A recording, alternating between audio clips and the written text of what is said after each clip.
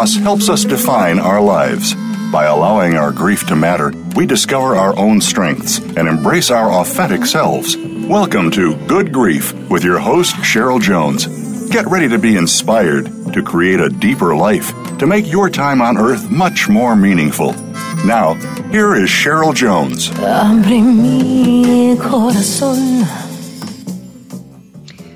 Hello, I'm your host, Cheryl Jones, and I want to welcome you to Good Grief, where we talk each week about the transformations that can come from loss. Today I welcome Tembi Locke. Tembi, an actor, mom, author, advocate, chef's wife, and now young widow, is passionate about two things: the power of storytelling as a tool to inspire meaningful connection, and savoring the flavors, food, and kitchen wisdom from her favorite place in the world, Sicily. An accomplished actor with over 60 television and film performances to her credit, including The Magicians, NCIS LA, Bones, Eureka, Dumb and Dumber 2, Friends, and Proven Innocent, Tembi's also the author of the book From Scratch, a memoir of love, Sicily, and finding home. From Scratch is the story of losing her beloved chef husband to a rare cancer and the transformative path she embarked on to heal her heart and rebuild her life. Early reviewers have called the book lyrical, utterly incandescent, and shimmering with hope and inspiration. And New York Times bestselling author Claire Bidwell Smith says, "You will be forever changed by having turned these pages." Away from the camera, Tembi's advocacy work stems from her personal experience as a long-term cancer caregiver and focuses on families facing illness, community building, and sharing inspiration when it matters most. She's a nationally recognized speaker for her keynotes on resilience, loss, and motherhood, and her TEDx talk has been viewed by individuals and nonprofits worldwide. She's also the creator and founder of The Kitchen Widow, an online platform that encourages and supports connected living during grief and loss. Tembi was born to civil rights activist parents in Houston, Texas, and was named by legendary South African folk singer and anti-apartheid activist Miriam Makeba. Her name, Tembekile, means trustworthy. An Italian dual citizen, she lived in Italy before graduating from Wesleyan University with a degree in art history. It was in Florence where she met and later married her Italian chef husband, Saro. When not acting, writing, or involved in advocacy, Tembi can be found each summer on a beach in Sicily, and otherwise she resides in Los Angeles with her daughter in a house blessed with 200-year-old fig trees, which must be the reason you chose it, Tembi. Welcome to Good Grief. Here, I've admired this radiocast for a very long time, so I'm really honored to be here. Thank you. Oh, I'm so happy to have you. I want to start off just by saying that I've read in the hundreds of books about grief. I have never had my appetite so whetted, my actual physical appetite so whetted by a book, which was so beautiful and felt so true to what you were describing that I just kept getting so hungry. So thank you for that. I actually had to step away and eat a few times. Oh my gosh, you are quite well. Trust me, I ate a lot while I was reading the book. See, there you go. And just for listeners, there is a recipe section at the back, which I intend to try every one because they're just such beautiful descriptions. So thank you for that. So let's just, I feel we could talk for way more than an hour about your experience and this book. And so I feel any conversation we'll have some things missing. But could you tell people to begin with about meeting Saro and such a unusual meeting and life-changing moment? I've had a few of those, and I resonated with how life-changing that random moment was. Could you talk some about that? Oh, absolutely. Thank you. Thank you for that. So yes, I met Saro as by chance. I was a college co-ed, living in Florence, Italy at the time, studying. It was my junior year abroad. And I quite literally was walking down the streets in Florence, and I rounded a corner and I bumped into this beautiful man.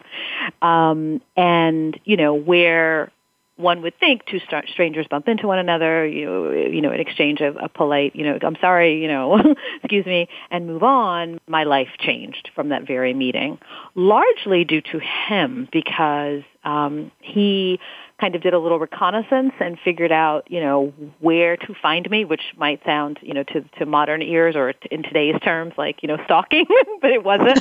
We actually had a mutual friend in common, and he inquired about me.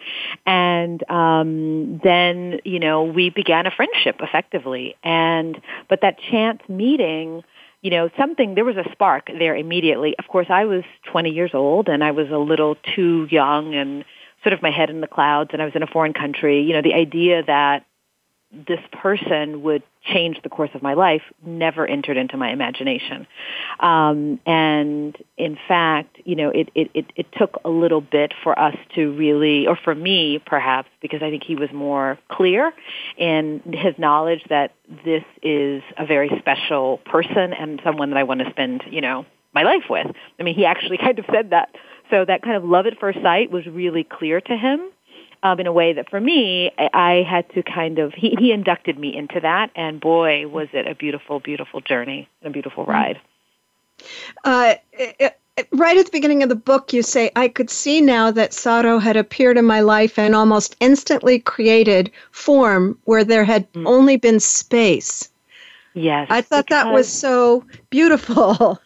Thank you. That really, one of the things about writing about Saro after his passing, and I began, in earnest writing the book 5 years after. In fact, it was actually the anniversary as I approached the 5th anniversary of his passing, where I felt that I was fully ready to tell the story, and I felt that I knew sort of how I would tell the story, just from a writing point of view, structure, how I wanted to anchor the story, the sort of emotional drive of the story. I felt like I was ready to begin to commit that to page.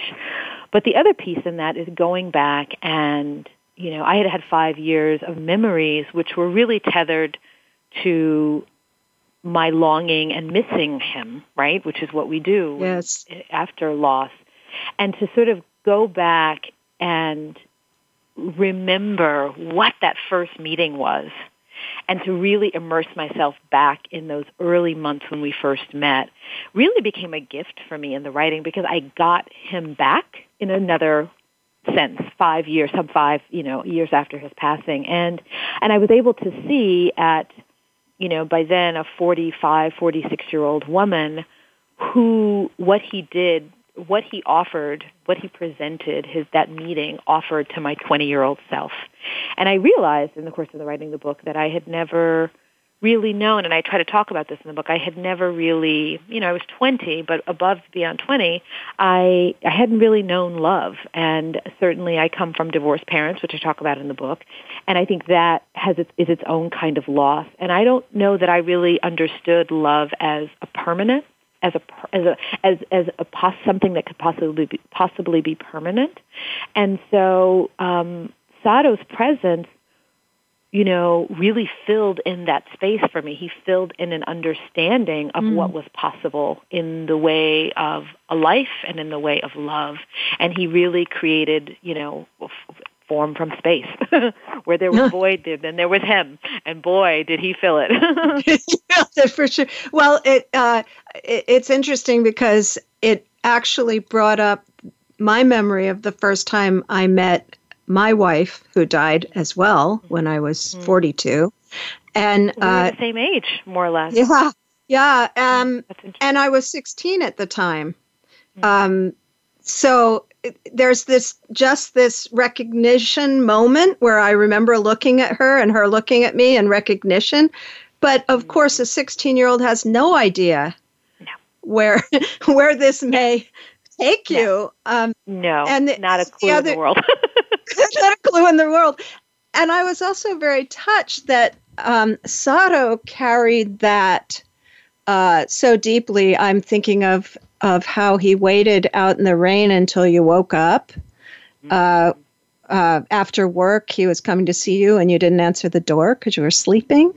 That he really exemplified that commitment that you grew into, as I understand it. Caregiving does that, doesn't it? Yeah, I mean, it was more than, listen, I was in Italy. Italy is a country known for romance and love and all of that, right? And so to be told, I love you, I want to spend my time with you, I'm doing a very bad Italian accent right now, but to be told all of that, right, is one thing, and to hear it and really feel it in your heart, but it is another thing to make, and I think I say this in the book, to make those declarations and then put them into action. And Sato was very much a man more than of, he was a man of his word, but he found a way in love to really make love an action and to put it in, really make it an undeniable experience. And yes, that scene that moment when he, waited for me, past the point that I think, many people would have, thought to wait, because he really, he was just unwavering in that way. And I could see, after his passing, as we do in grief, I think, or for me, it happened, I would have these flash memories that, anything could trigger them. And there came a point, where I would just write them down, the memories, because I was so afraid of losing them. And I had remembered the moment in the rain. We even, talked about it. We joked about it in the early years of our marriage. But somehow, over the years and also over the time immediately following his death, I couldn't access those memories. And so when it came to me again, when I remembered and I wrote it down, I thought, oh, my gosh, how incredible was that for someone to do that and to be 20 and to see that and say, oh my gosh, this is special. He's serious, huh? Yeah, he's serious. Exactly. Well, the other thing that does stand out and is interlaced throughout the book is just coming from very different backgrounds. Him, Sicilian, and I want to say Sicilian instead of Italian, although before your book I wouldn't have differentiated, but now I would. Yeah, but there is a difference, exactly. Yeah, and you, African American from Houston, very different traditions, which resonates with me also. My wife was African American. She was from the Mississippi Gulf Coast. Oh, wow. And similar discomfort in her family in particular, my family at first, but they got over it pretty quickly. Of course, there's the woman thing, too, that added. Yes, there's always an extra layer in there, right? Somehow. But, that sense of something that, a love that is so undeniable, but causes so much having to deal with very complicated life decisions.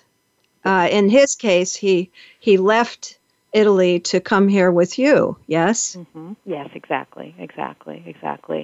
And the ways that yes, so to your point about the book being also about sort of cross-cultural, the cross-cultural dynamic in our love, which so more than just, we were star-crossed lovers, we were also, cross-culturally finding our way from two very different spaces and cultures and even languages. And, initially, I was obviously studying Italian there, so I knew some Italian. Luckily, Sato spoke really, pretty good English early on.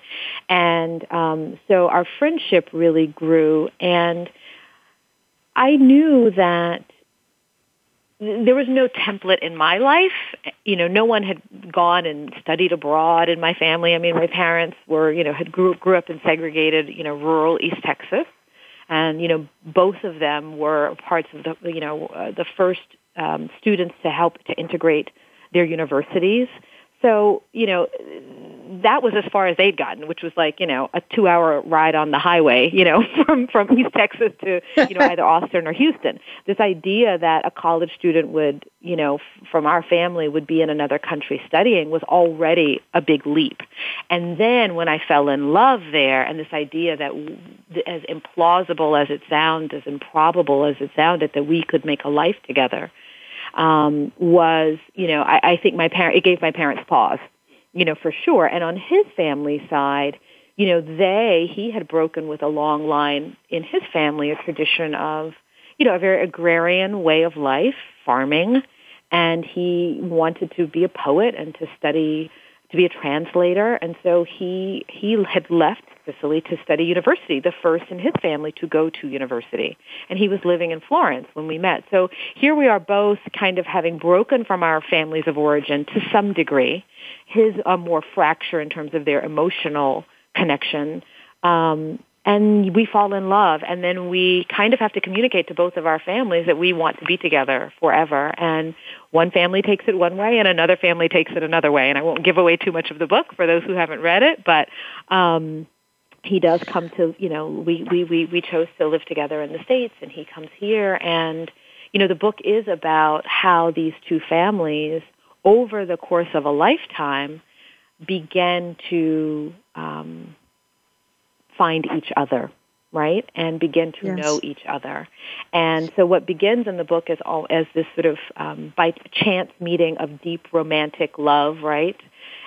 By the end of the book, I think what we have is this bigger story of a much bigger love that is rooted in that romantic love, but it's also much greater, and the way our families come together. Of course, that intersects with the theme of this show, which is the radical ways in which people sometimes change as a result of difficult experience. Yes. And to me, your book so deeply embodies that. Not just you and he, but everyone surrounding you changed so dramatically and so beautifully. Thank you for saying that. I really do feel, I can see that now. At the time, of course, I couldn't see it fully, but that sense of, I think that the given life circumstances that Sado and I encountered, right, from our meeting and our falling in love and decided to become married to later in the book when we discover that he has been diagnosed with a rare cancer through, becoming parents by adopting our daughter, and then his passing, all of us, he and I as individuals and as a couple, but also our families, we all had to kind of up our game a little bit. We had to step into life. Indeed. And, we did. We had to up our heart game on a few notches in order to, because life was asking something incredibly large of us, and we had a choice point to either step into it and lean into it or to pull away. And I think that's what I learned over the course of my life, and what I try to communicate in the book, is the ways in which we seek, in our own ways, however big or small, we may falter, we may stumble, but we are attempting to move into that bigger, more expansive space. And I love before we jumped into our interview today, I found something on your website about, sort of igniting courage, right? And the ways in which these big life experiences sometimes can ignite courage within us. And I love that. And I feel like that is kind of, what the promise or the hope of the book is, that it both ignites courage. It shows how my family and myself, my husband, our courage was ignited, but also maybe for the readers, that it become a place, something that when they finish. I definitely think so, Tembi. Let's talk about that more after our break, because we have to take a break now. But that idea of these really difficult experiences igniting our courage and our better selves is in my heart very big. So we'll come back to that in a minute. And listeners, you can find links to my website and social media at the Good Grief page at Voice America. there's connections to everything there. And I just also want to mention that there's a link to my novel on my host page, An Ocean Between Them, which tells the story of a mother and daughter trying to find their way back to each other when a cancer diagnosis pushes them to mend what's broken. And that's right up the alley of what we're talking about right now. To find Tembi Locke, you can go to www.tembilocke.com. That's TEMBILOCKE.com. Be back soon. Think you've seen everything there is to see in online television? Let us surprise you. Visit voiceamerica.tv today for sports, health, business, and more on demand 24/7. Have you stopped to think seriously about hypnosis? Hypnosis can set you on your way to better health, can free you from anxiety, phobias, and so much more. Join host Inez Simpson for Hypnosis Everywhere, Inez Simpson and the Simpson Protocol. This show is for anyone from the experienced hypnotist practitioner to the merely curious. Inez Simpson offers tools and insights from the whole world of hypnosis, with guests and open discussions. Hypnosis Everywhere, the Simpson Protocol, airs live every Wednesday at 11 a.m. Pacific Time, 2 p.m. Eastern Time on Voice America Health and Wellness. What sets apart VoiceAmerica.tv from the other video content providers on the Internet? Choice and flexibility means that you can host your video content live or on demand on the main VoiceAmerica.tv channels through your own branded media player or your own private TV channel. We support multiple media formats, so all of your video content can be in one place. We offer a number of advertising and video packages. For more information, visit VoiceAmerica.tv. If you think you've seen online TV like this before, let us surprise you. Relationship issues? Anxious? Parenting challenges? No more. Learn how to live your best life. Tune into Straight Talk with top psychotherapist, relationship, and anxiety expert, Sandra Reish. In this program, you'll learn how to transform your challenges into effective solutions, whether it's relationships, parenting, anxiety issues, or other life traps that you struggle with. Sandra will show you how to change them and how to live the life of your dreams. Listen every Thursday afternoon at 6 p.m. Eastern Time and 3 p.m. Pacific Time on the Voice America Health and Wellness Channel. Your life, your health, your network. You're listening to Voice America Health and Wellness.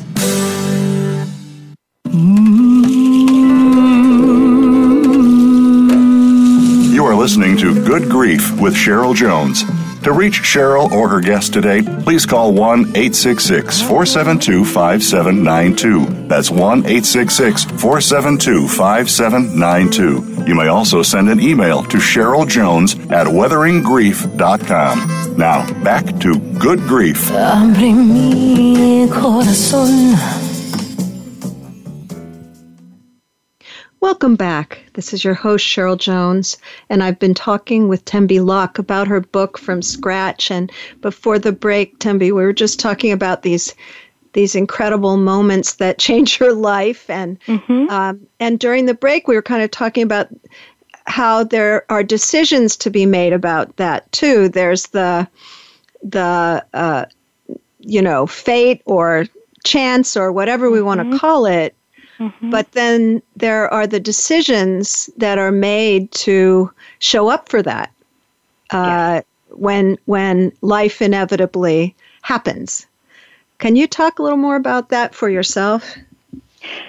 Yeah, I mean, I am fascinated with at this point in my life of, looking at the ways in which, something that happens to us by chance, in my case meeting when I met Saro, and then, the choice points we have in life. So, in my case, I talked about the chance meeting Saro, but then also by chance his diagnosis of cancer. And at these moments, then when life gives us this fate or this destined thing, then we have to actually choose to step into it or pull back from it. And for me personally, I certainly feel that my 10 years as a caregiver, right, as a cancer caregiver, really taught me how to I had to learn how to approach pain and difficulty with a creative and open heart. Which is to say that I had to find some piece of my heart that could allow for, if you will, consent of this experience that I didn't choose, as opposed to meeting it with resistance. And because yes, I love that. And so by with a certain kind of consent to at least lean into it, a consent to try to make peace with it, to understand it, to let it open me up in some way, I found actually a kind of source of empowerment. Because often, like with the cancer diagnosis, you feel so unempowered, right? It's like something so much bigger has like, people use all kinds of images and metaphors, a battle axe, a thing, something that has just come in and changed your life. And so to resist that and push against it is very fatiguing. It actually exhausting. It's exhausting. It doesn't help, but it takes a long time, or at least I can only speak for myself. It took me a long time to learn to be with it in a way that allowed it to do whatever work it was supposed to do in my life, and to sort of reframe how I looked at it. And by the way, that's an exercise that I had to work that muscle over 10 years, because some days, I did resist it. And that's not to say that I was like, oh, this is great, I'm going to take this as a life change. No, I never got tried. to cancer myself. don't want to ever get there. Yeah. But yay, accepting that it's the truth of what's happening. It's the truth of what's happening, and there is a sense of empowerment in standing in the truth. There's also a paradox I'm aware of, and maybe one vantage point from which I read your book is that I also was raised by an activist family. My dad spent a good part of my childhood in the South, fighting for civil rights and all, and there's an activist aspect to you that really stood out. For instance, not accepting that his family was rejecting, kind of. And one that really stood out for me, because I could so easily imagine it, was there was a whiteboard in his room, and you wrote on it, "Caring family, Tembi, wife, black woman sitting in the corner," because 2 nurses asked if you were the help. Yeah. That didn't surprise me, but it broke my heart. That at these moments when we're working so hard to be present, and we're so vulnerable.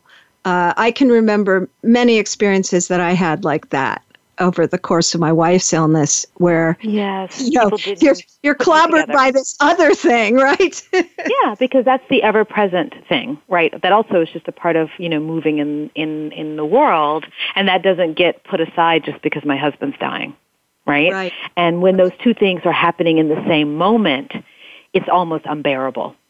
It just felt like it was too much. So I think to your it's interesting in writing the book, I have never thought of myself in the term, as an, quote unquote activist, right? I mean, I come from activist parents. I have my advocacy that I do things. I definitely, activate change in my own way, but I could see at the course of writing the book that in a certain way I did inherit that spirit that is within them. I have just chosen a different form. And certainly after Sado passed away, a lot of my activist or my advocacy work has been about, both advocating for family caregivers and grieving families, as a, even because I'm the child of a grieving child, what childhood grief looks like. And I really began to see the ways in which unexpressed grief, in a lot of ways, is a public health crisis, and particularly in certain communities. Even more so because of lack of access to medicine or therapy, or socioeconomic issues. So the ways in which we're walking around with grief that is bottled and unexpressed and unsupported creates literally a health crisis, mental health crisis, and in some cases physical health crisis. And I know for me, that felt, once I really understood how that was affecting me personally, and I could see, oh my gosh, if this is affecting me this way, and I have the resources and the supports to help me get what I need, can you imagine for people for whom that access is not there. And that scene in the book, which happened while Sado was, in the final months of his life, was a way in which, in terms of navigating the medical system, where I thought, oh my gosh, this must happen for so many people. So I really wanted to, I actually questioned whether or not I should put that in the book, but maybe the activist in me as the writer felt that should go in the book, because I think it is many people's experience. And I tried to be as honest as possible in the book. And so, to that degree, I think my activism comes from this idea of trying to continue to show and to share all kinds of narratives of the human experience. No, I completely agree with you. In fact, one story from my wife, every time I speak, I tell the story. For that reason, I feel people need to hear the story, which is that it took 1.5 years for her to get diagnosed because she had a backache and no doctor would x-ray her back. And 1.5 years in, when finally a doctor did so, her back was broken. It had been broken all that time. Oh my and gosh. The doctor who eventually did the right thing and x-rayed her apologized and said that it's common knowledge that if a Black person shows up with a backache, they're malingering. That story pains me to no end. My heart, yeah. Well, it's always broken my heart for sure. Yeah, and I'm glad. But I don't think it's uncommon, is it? Yeah, sadly, I do believe things are changing. There's much more awareness. But yes, I think there are cases in which people are bringing in their bias, unconscious or conscious. For sure.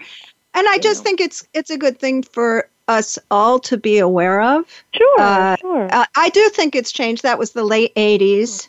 Mm-hmm. I think it's changed some. I know it changed him.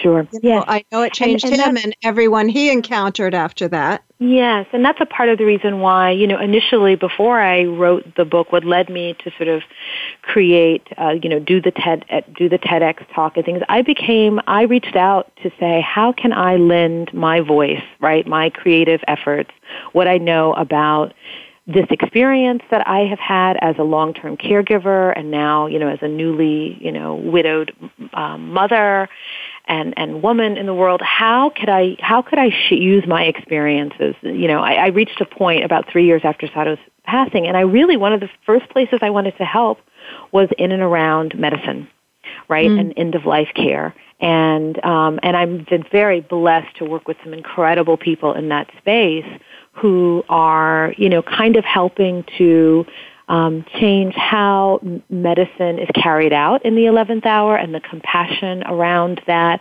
and places where sometimes that does intersect with culture and in diversity, right? And that's been it's been a very rewarding experience for me. Including, I watched one of your talks about the work you're doing in gardens in inner city, yes. which I just so loved, and it reminded me of. I'm guessing you know this, but that they've discovered that there's a microbiome in dirt that serves as an antidepressant, and it explained so much when I found that out, because I needed my hands in the dirt every day when I was that first year of grief. Yes. And it was so odd because I'm not a great gardener or anything, but I just had to.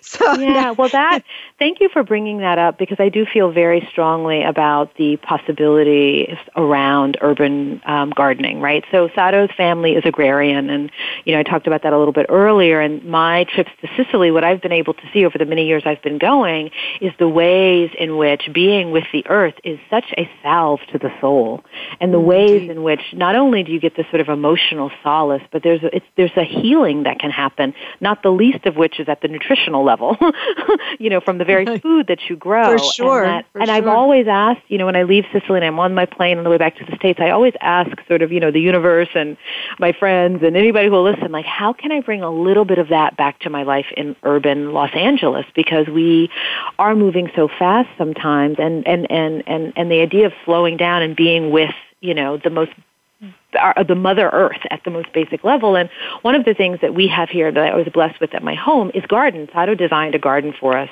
when he was alive, and because that was a part of his roots, right, his ancestral roots. And so he felt like, of course we should grow fava beans and, in the spring. Right. Of course we should have lettuces in the summer. And of course, and so I could see the way during his cancer treatment, when and where he could, gardening lifted him. I mean, it was undeniable. And then we got to share in the bounty of that through the things that we grew. And so after he passed, I found myself back in that garden. And I write about that at the first anniversary. There's a chapter on that in the book, and the ways in which I included elements from the garden in that anniversary, that marking of that first year of his passing. And so I do believe, and when and where I can, if somebody would give me a megaphone to sort of like shout out how, what I call grief gardening, right? Or, gardening as both an instrument of healing, but also a way to, nourish our bodies at the same time. Because the other piece is when we're grieving, often we don't eat well, if at all, if we can. So true. And it has a lot of power. I'm thinking about two projects that I've interviewed the founders of. One is called Sobana. It's in Canada. And the woman who started it with the person who killed her father. And the two of them have started gardens all the way across Canada for people to practice Sobana, which is another word for something similar to restorative justice. Oh, beautiful. And the second one is a project called Acta Non Verba here in East Oakland, where kids are brought to a garden plot in the middle of the city to garden together. And that is lovely. Of course, there's so much grief in the Oakland community. Yes. So much loss, so much grief in certain parts of Oakland, not all of Oakland, but certain parts of it. So that's a powerful concept that I I do have a vision somewhere, maybe in, down the line that, partnering to be able to really realize this in a very healing way with all of the sort of social emotional support systems that go along with the agriculture or the horticulture, I should say, would be wonderful. So it's about time for our second break. And when we get back, to me, a huge part of your book is about reconciliation and coming together. And of course, that did happen for you. And I want to talk about sort of the paradox of this family difficulty that his family had with his leaving and his marriage. But then that was the place that you got to go to be taken care of. That has so much meaning for me. I want to talk some about that when we get back. Listeners, during the break, you can go to my page at Voice America, the Good Grief Host page. You can also go to my website, weatheringgrief.com. And to find Tembi Locke, you can go to tembilock.com, TEMBILOCKE.com. Back after the break. Become our friend on Facebook. Post your thoughts about our shows and network on our timeline. Visit facebook.com/Voice America. Ready to transform your health and your world? Join host Melissa Alexander for Insight Living with Vitality. Melissa and her guests go behind the scenes on what it takes for practitioners and clients to transform themselves and others. She provides insight to medical procedural breakthroughs, available product resources, and explains lifestyle choices designed to improve and expand your vitality. It's time to get rid of that baggage, remove those blockages, and prevent buildup from hindering your progress in life. Tune in every Monday at 10 a.m. Eastern Time, 7 a.m. Pacific Time on the Voice America Health and Wellness Channel. Healthcare has been a major part of news stories today, with one thing that has been consistent: inconsistency. Both healthcare providers and patients have to work around and get used to a constantly changing set of rules and issues. Nurses have historically been left out of this decision-making. Listen to Once a Nurse, Always a Nurse, Exploring the World of Nursing with host Leanne Meyer. Health professionals, we invite you to share your ideas and experiences while listening to experts in various areas of nursing. Listen Mondays at 1 p.m. Eastern, 10 a.m. Pacific on Voice America Health and Wellness. Explore the power of natural healing with Howard Strauss. Join us each week for an informative program that'll help you learn effective healing methods using natural remedies. Howard's guests include top researchers, authors, and experts who will share their views on a variety of natural products and healing methods that really work. Tune in to The Power of Natural Healing with Howard Strauss, Mondays at 11 a.m. Pacific Time, 2 p.m. Eastern Time on the Voice America Health and Wellness Channel. We're making it easier to listen to the Voice America Talk Radio Network wherever you go. In addition to listening live, you can check out information about your favorite talk show hosts, discover new talk show personalities, add shows to your list of favorites, and listen to all of our show archives on demand, all from your iOS, Amazon Kindle, or Android device. Download it from the Apple App Store, Amazon, or Google Play, and get ready to tune in. The Voice America mobile app, powered by Aircast. Opinions, options, answers. You're listening to Voice America Health and Wellness.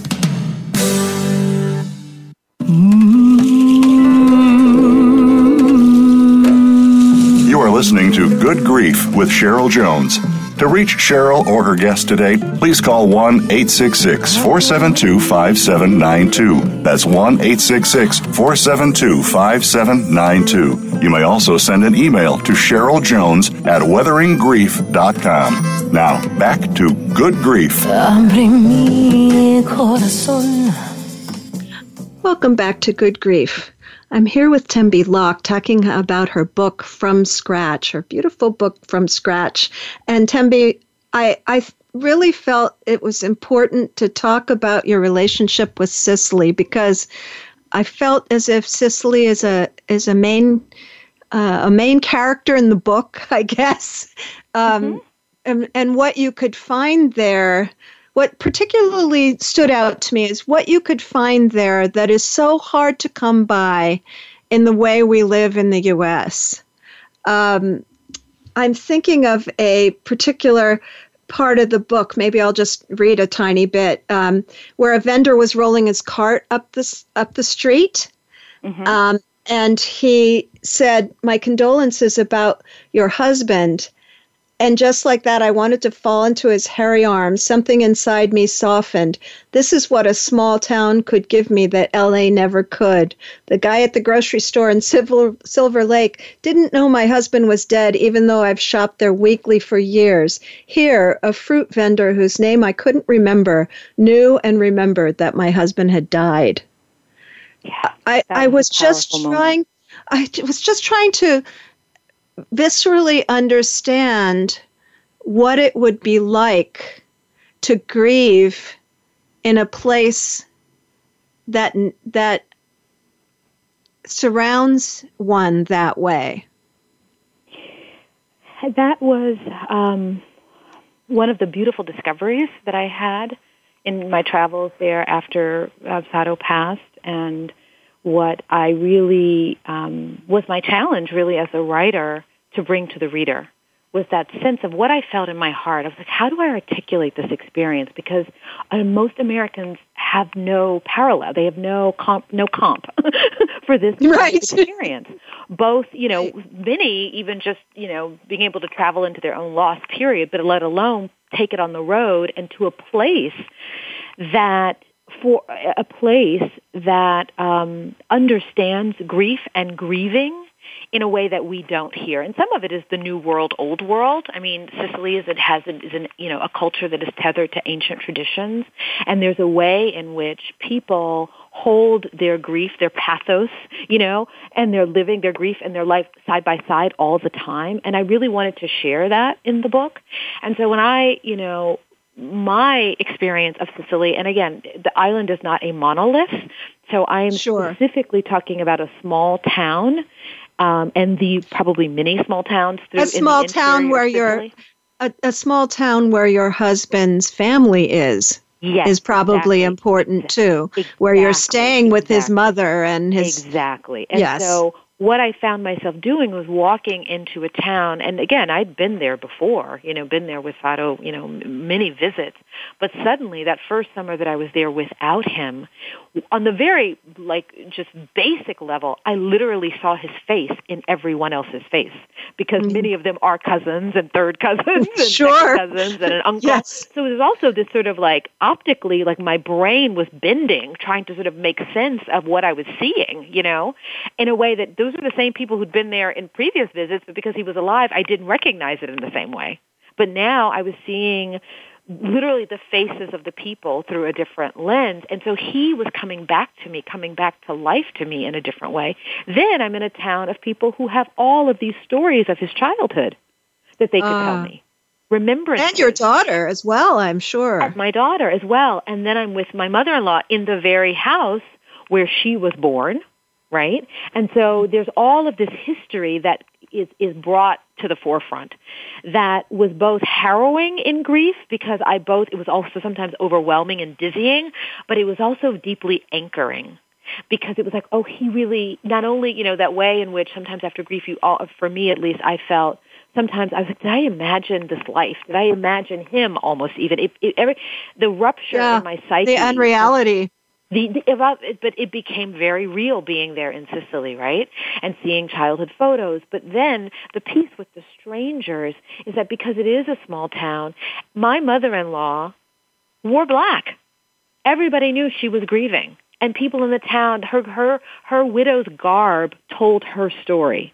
It told the story of her loss, that she was carrying the story of her husband, of course, because at that point my father-in-law had passed away, and she was carrying the loss of her son. And so people who knew me as her daughter-in-law immediately knew that it was almost like a visual code, Yes. They knew that, you have lost someone too. And so people would unsolicited come up to me and express their condolences, would hug me. And I don't mean just the first year. I mean the second year. I mean the third year, and when the town mass is held and his name is said in the church, for the mass each year, people give me a hug. They give me a knowing look. And that I could never get in a big city, in a big American city. This is another little paragraph that captured it for me. This is from the first time you went back after he died. The first thing I saw when we turned left on Via Gramsci was a stoic bridge of aging women and widows lined up on a bench along the stone sidewalk. The widows, as is customary, were dressed in all black. Of varying heights and girths, they sat in front of Saro's childhood home waiting for us. They were prepared for mourning. They had done this before many times, for themselves, for family, for neighbors, perhaps since the dawn of time. Sicilians were accustomed to welcoming home the dead. Yes. It just gives me chills to be so, to have grief so visible. Yes. Because, of course, it isn't with us often. No, it's not. And I think there's a line in the book where it may have, I've said before, my grief could be out in the open, and my grief could breathe in Sicily, if that makes any sense. Meaning it has space to be open, to take a breath, to exist in a way that here I was often masking my grief to get to work, masking my grief to get to pick up my daughter from school, holding back the tears because I'm in a public space and crying alone in my home or with my intimate friends. But I couldn't, walking down the street, just cry with a neighbor in a way that I could there. Right. And it became a kind of, and also because it is a small town, and for many years without even Wi-Fi, there was a kind of vast silence, metaphorically and internally, that I could find there, and I could listen to my own heart. I could listen to my memories. I could listen to my own grief. And that was a gift I didn't know I would find there. Well, also, and, this is also uncommon here, it was the gift of time. Yes. Because you went there and you were not allowed to cook. I mean, that wasn't grief related. That was, it was your mother-in-law's house and she was the only one who could, correct? She's a Sicilian mother-in-law. She cooks. I don't cook. She does not let me in her kitchen. Right? And, exactly. There were many people, your daughter could have freedom that our city kids can't have. And you could wander in your experience much more than most of us get the chance to do in our grief. And that seemed so beautiful to me. Yeah, and I wanted to share that because I understood how rarefied that experience was, right? Meaning, for a modern American woman and for, any woman, I mean, even if I, lived in Italy, my home was there, I probably would have to do dishes, or do laundry or, if you had your own or something like that, right? But with all of that taken away, because my mother-in-law, part of the way she shows love and her love language is not only to cook for us, but also to say, you've come this far, rest. You need to rest. And she was a widow herself. At that point, the first summer, my father-in-law had been gone for 3 years. She understood the power of rest as someone who is deeply grieving. And so for me, she said, basically, just be still. And that was a deep gift to me. And I, really wanted to share that with readers.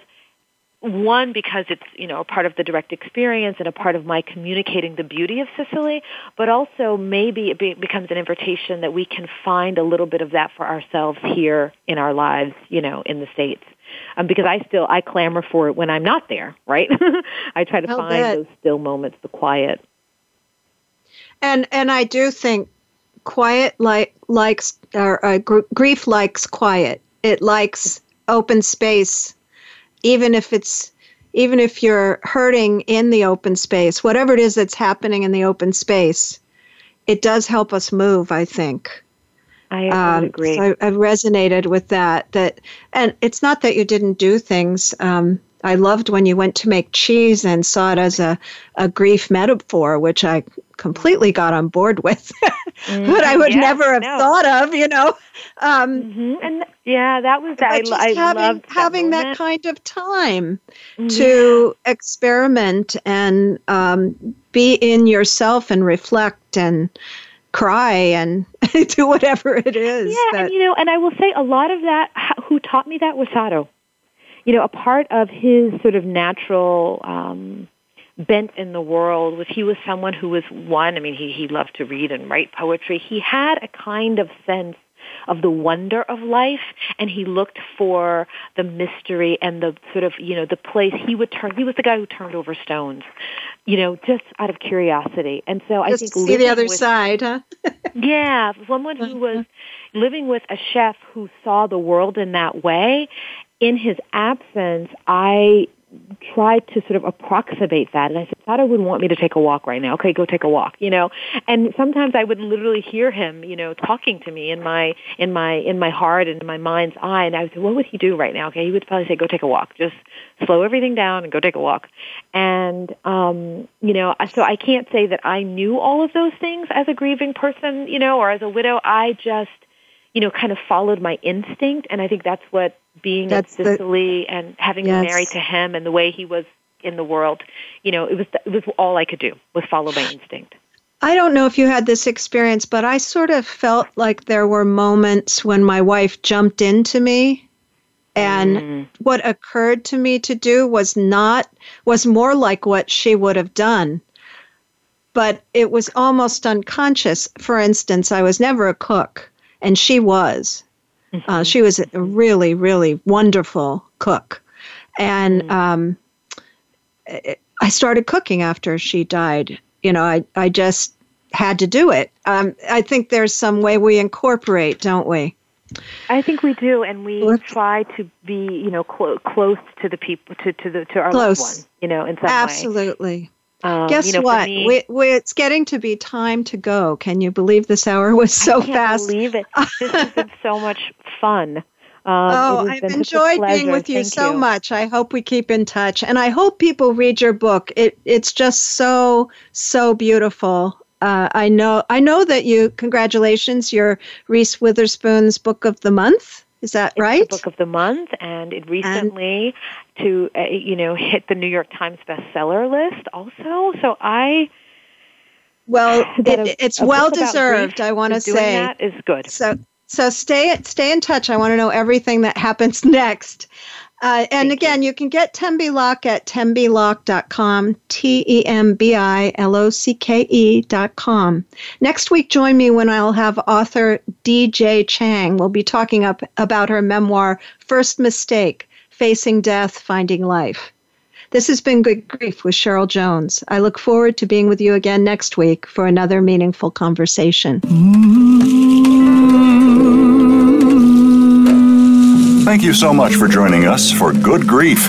Please come back next Wednesday at 5 p.m. Eastern Time, 2 p.m. Pacific Time for another edition featuring your host, Cheryl Jones, on the Voice America Health and Wellness Channel. Have a meaningful week. Abre mi corazón.